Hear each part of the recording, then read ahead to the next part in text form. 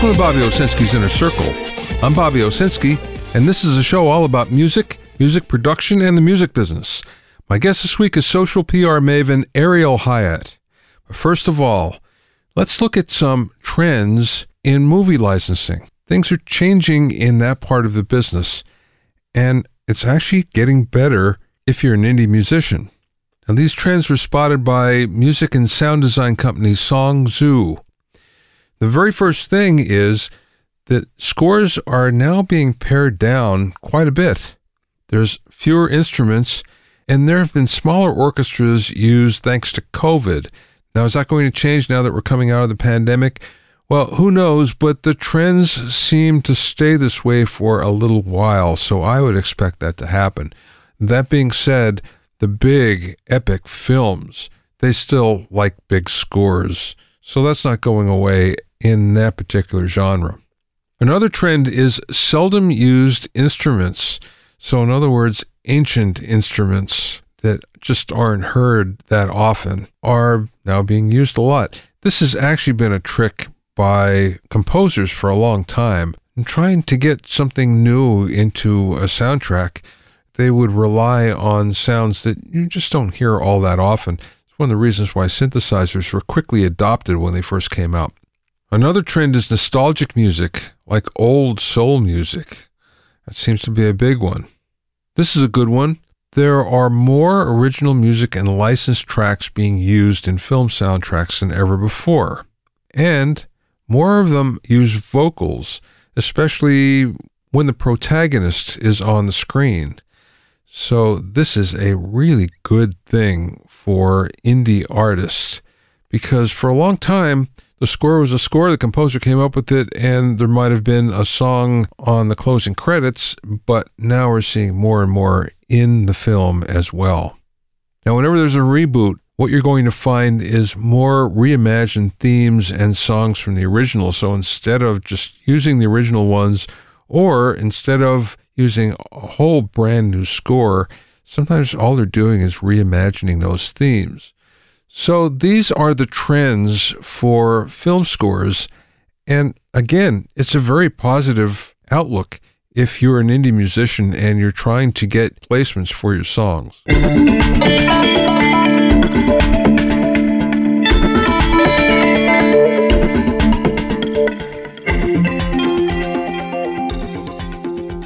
If you have any questions or comments, you can send them to questions@bobbyowsinski.com.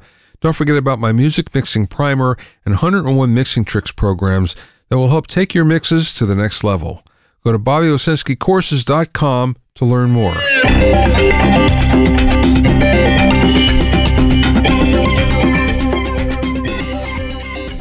Now, guitars are facing some environmental issues. We've known this is happening, but it's getting a little bit more severe. That being said, guitar companies are being very creative about how they deal with it.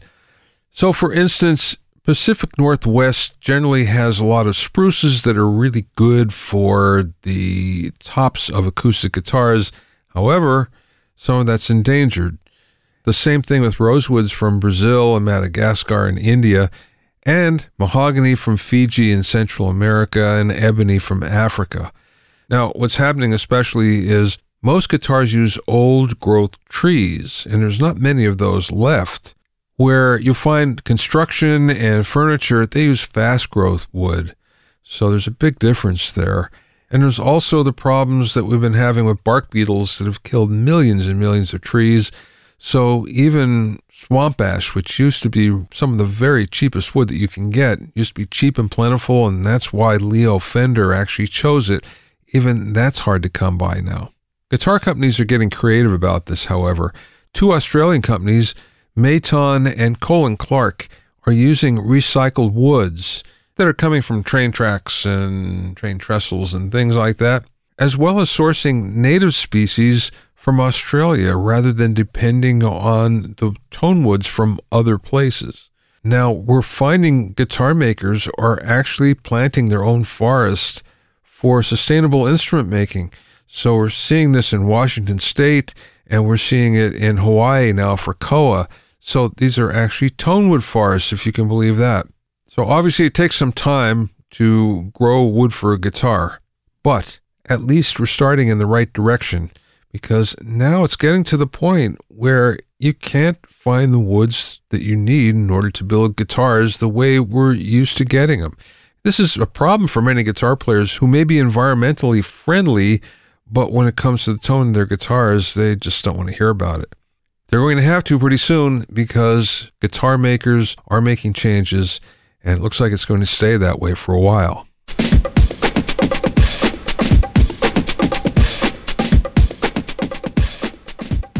My guest this week is Ariel Hyatt, whose cyber PR agency just celebrated 25 years in the business.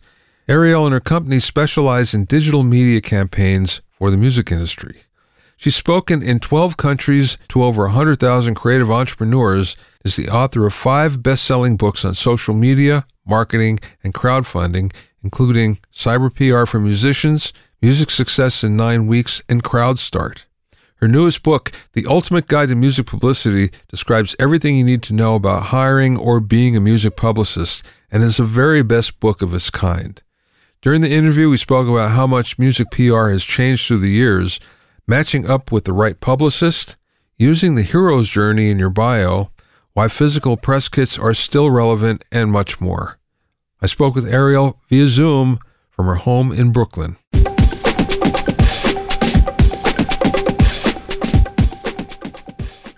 We've talked a lot in the past, and we've talked a lot about your history, but there's one thing that I don't know that ever came up that was right in the beginning of your book, and it was about when you worked with Lynn Franks. Yep. That apparently was not a good experience, and I'm surprised that for someone who gets into PR and has a bad experience and then makes a living out of it, it doesn't equate there somehow. Well, I don't quit easily, I guess. Yeah, so that was a really interesting time. And I think a lot of what went on with my very negative experience was not really having a cultural understanding of what was happening. And I was young. I was 19 years old. I was actually 18. I turned 19 that summer. And I had always had this dream about going to London, and I was a sophisticated enough kid growing up in New York City and understanding multi-culti things. But what I really wasn't prepared for, especially this was 1991, 92, was the way the system is set up in the UK. And I think I don't need to say anymore, because if you look at how Meghan Markle has been outing sort of this patriarchy / Plantagenistic blood kind of society that's built that way. I didn't understand any of that. I was American. I came from like anyone that's like smart and willing to go for it could be successful. And it was a really shocking thing to really be misunderstood before I even walked in the door, and misunderstand what I was walking into. So that contributed to my misery at that PR firm. And I think also, and I see this a lot with the young people that have interned for me over the years and even worked for me. When you're smart and ambitious and underestimated, I think it can be really painful. And when you come in expecting that you can just do so much more, and you don't get the chance to do it, that can contribute to a tough go at an internship or at a job. Just to catch anybody up that's listening, this was your first job as an intern at a PR firm in the UK, and it didn't go well. No, it didn't go well at all. Yeah. And it was a top PR firm. And I do say in the book that the takeaway that I did get out of that really crazy experience was the devil is in the details in PR.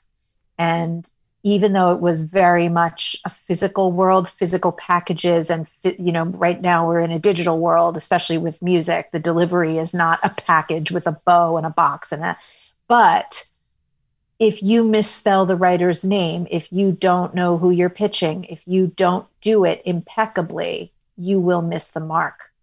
and excellent PR firms. And I went on, which I actually didn't share in the book, the next 4 summers after that, all through college. And then even after, I interned at the top PR firm in New York City for fashion.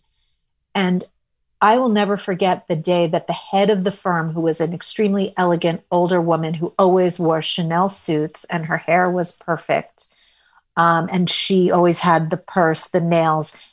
I will never forget the day we had a grand opening. We were launching a perfume at Henry Bendel's in New York City. And she walked in and she scanned the room. It was a luncheon. And she noticed that the bows on the bottom of the tablecloths were not tied well.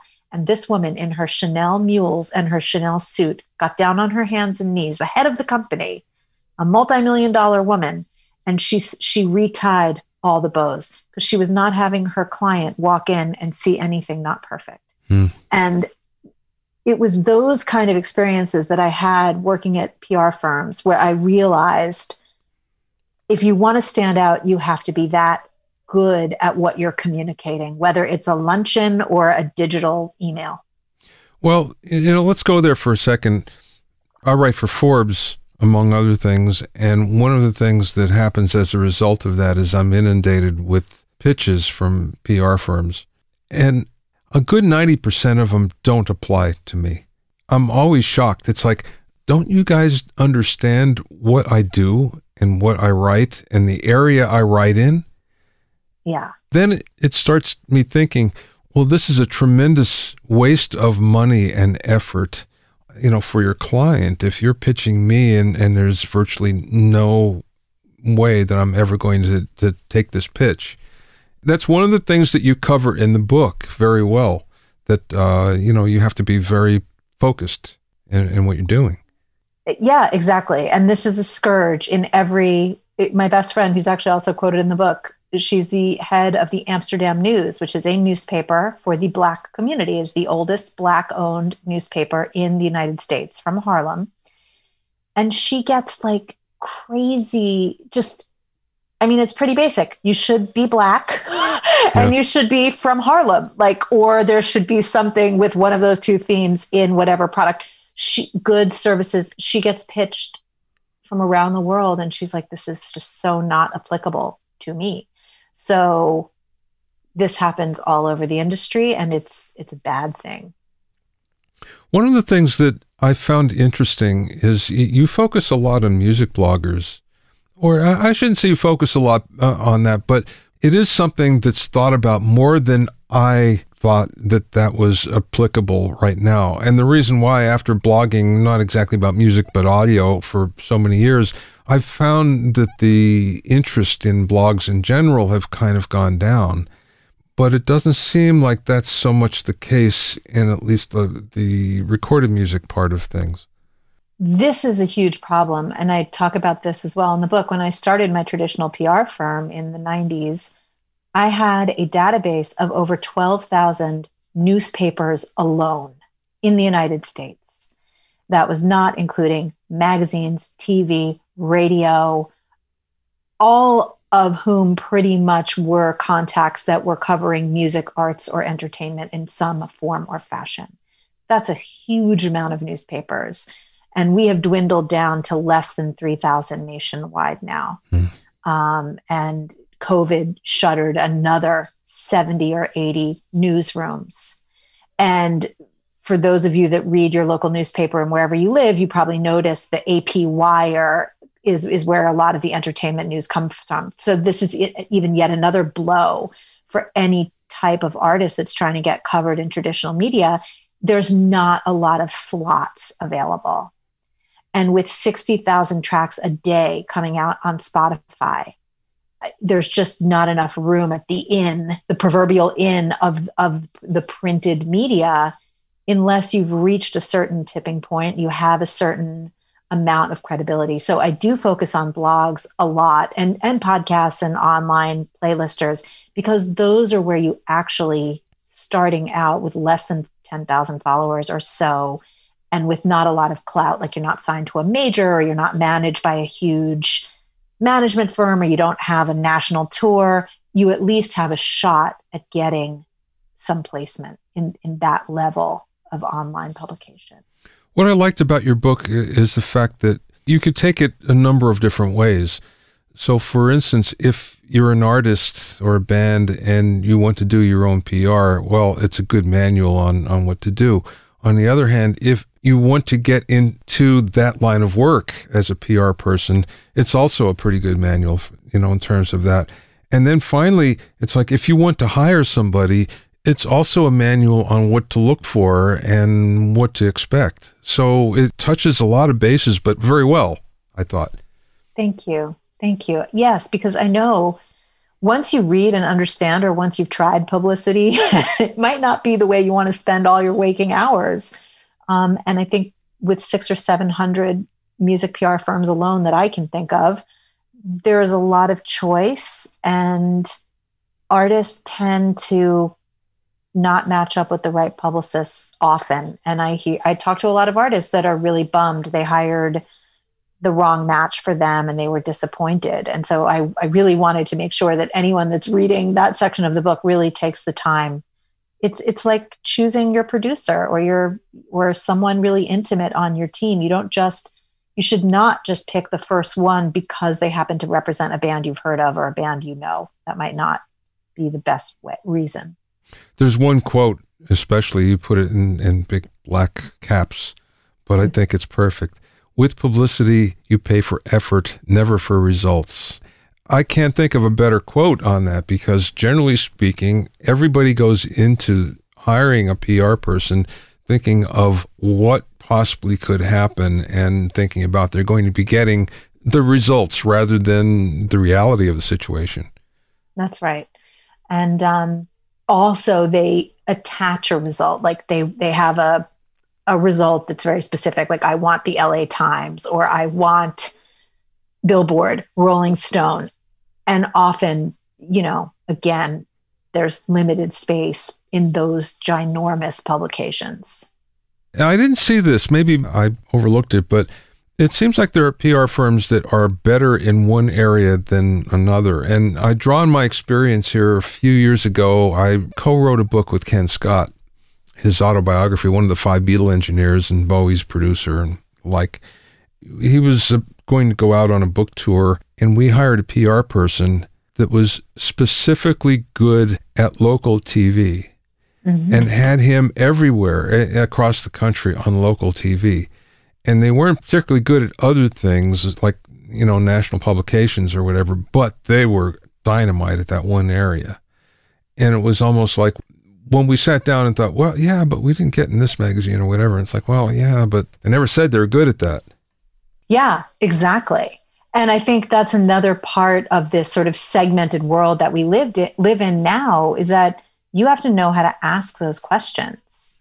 Just because, I don't know how to it happens once in a blue moon, but that's not the focus of what my PR agency does. And we're very clear about, we do this. And if you want this and it doesn't equal what we do, it's like dating. If you want a certain type of person and they are not that person, it's not a good fit. And I think that's another thing with publicists. They're excellent salespeople. They have to be, because their whole job is appealing to people who literally spend their lives not wanting to be sold to. And you can see it on the other side of the desk with Forbes, right? It takes a lot to get your attention.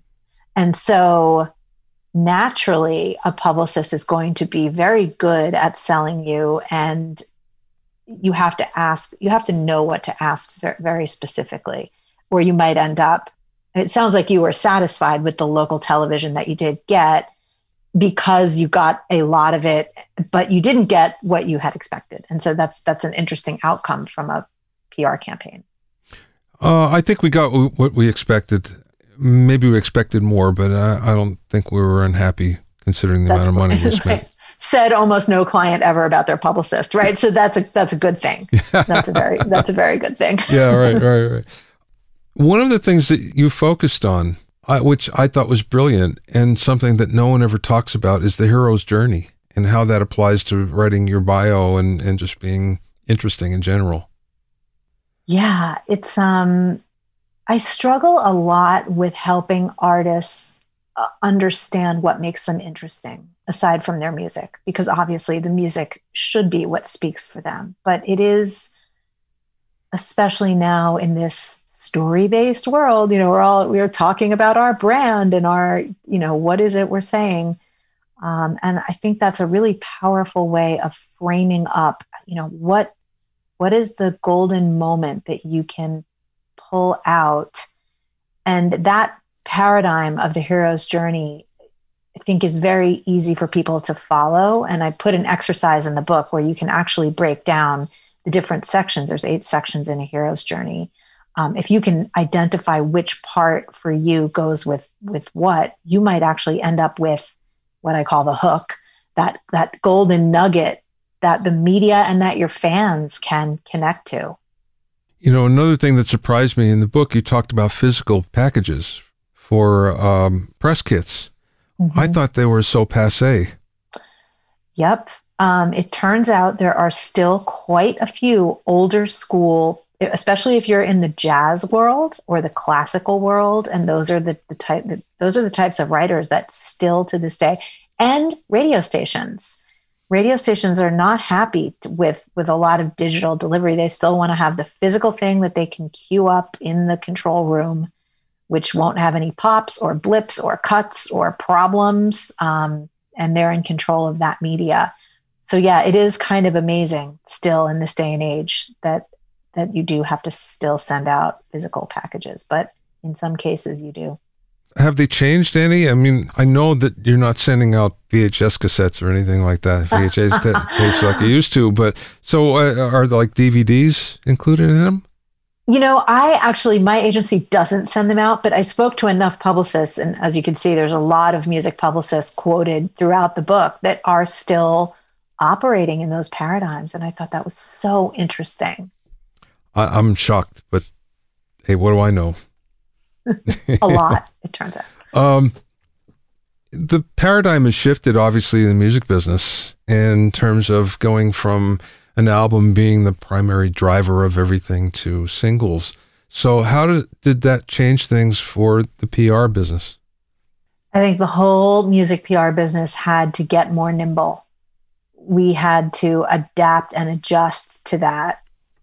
And we also had to adapt and adjust to informing our clients that delivering 14 tracks to a publicist and expecting that anyone would be interested enough in you, especially if you're a new, unproven artist. I think if Sting puts out 14 tracks, or Bonnie Raitt, whatever, it's a very different question, right?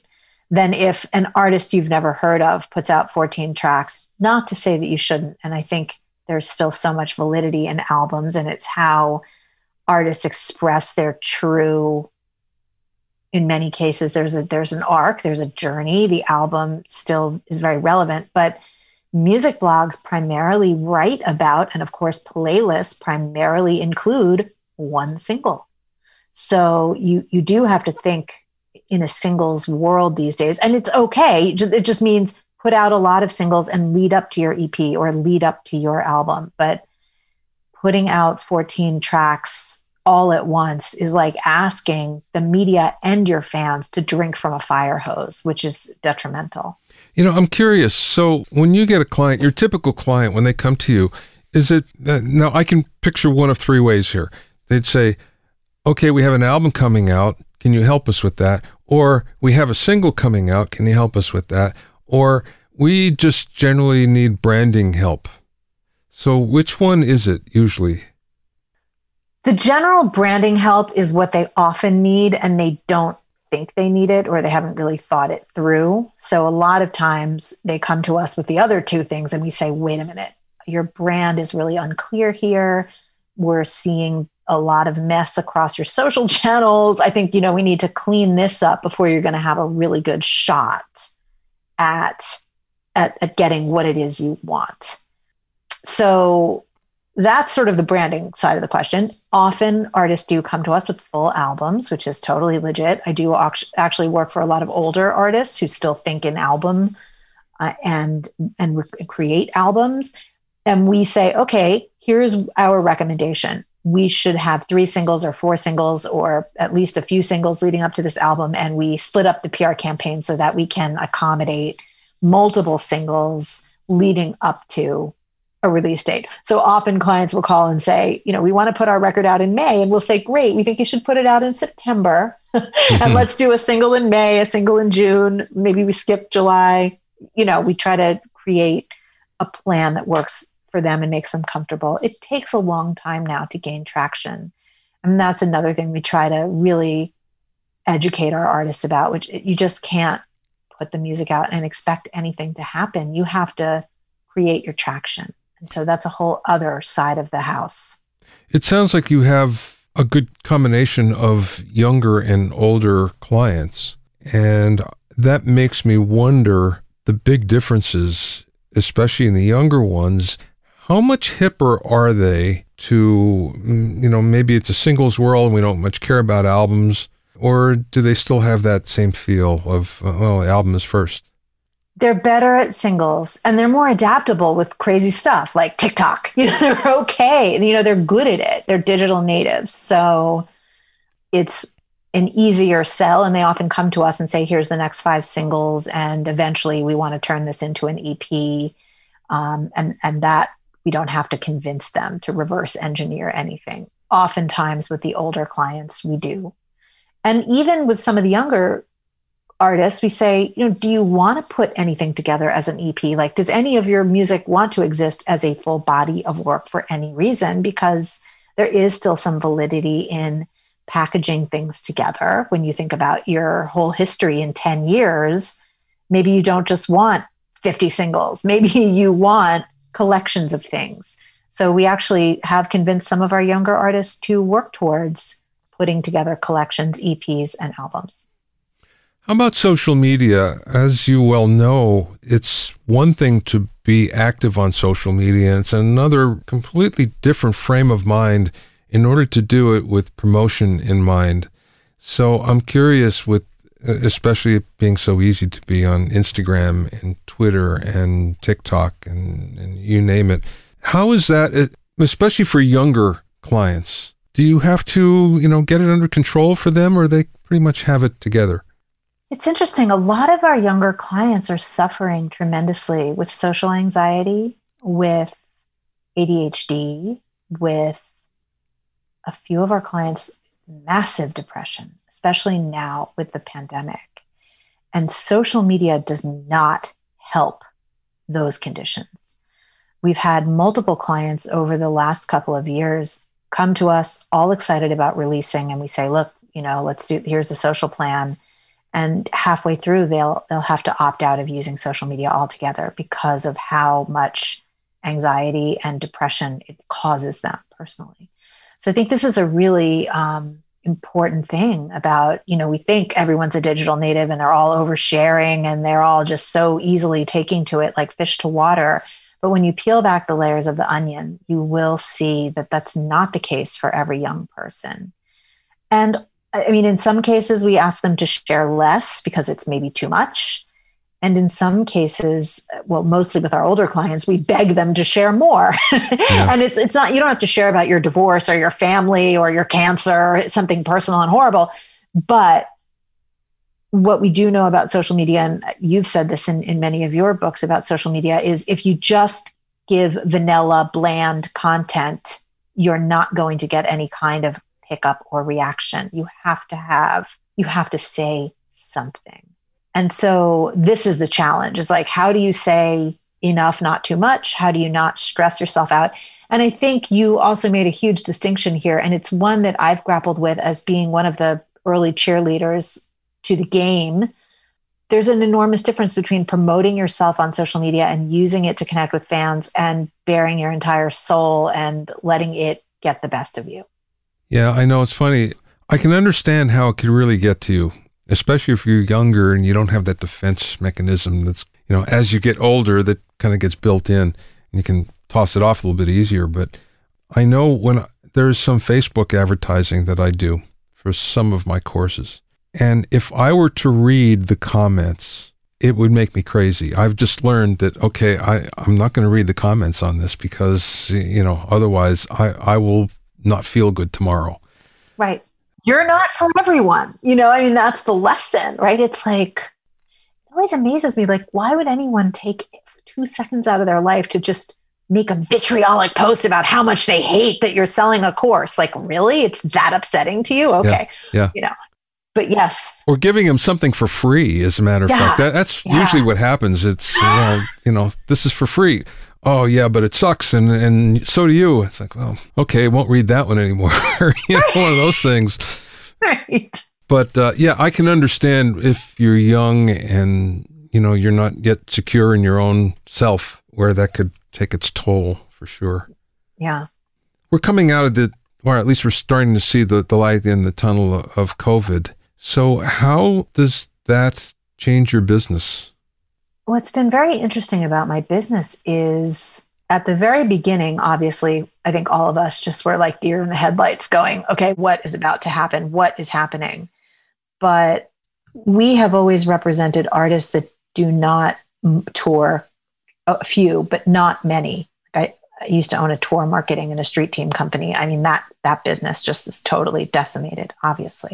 So we consider ourselves very lucky that we still get to work with artists that are digitally releasing.